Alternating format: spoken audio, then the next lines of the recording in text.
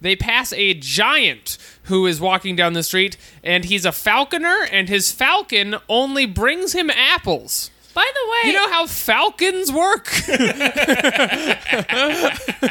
the way, if he's a giant, but they're tiny, isn't he just regular sized? Isn't he just a regular sized man on this planet? Yeah, he's like an average Joe out Yeah. having his bird bring him fruit Just in utter communion with nature. while he whistles down the road. I loved the giant. The Yeah, he giant rules. is friends to the woods.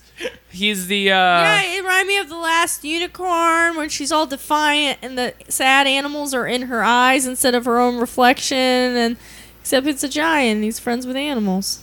Listen, you two men can look at me confused, but if you're gonna make me watch a fucking GT episode that's weirdly fantasy themed, I'm gonna bring up The Last Unicorn, alright? go off, Katie's Corner. Katie's Corner, The Last Unicorn fucking rules, and it's better tthan this show. I'm gonna tell you why. 1, there's a magic bull that's on fire. 2, there's Oh my Jews. 3,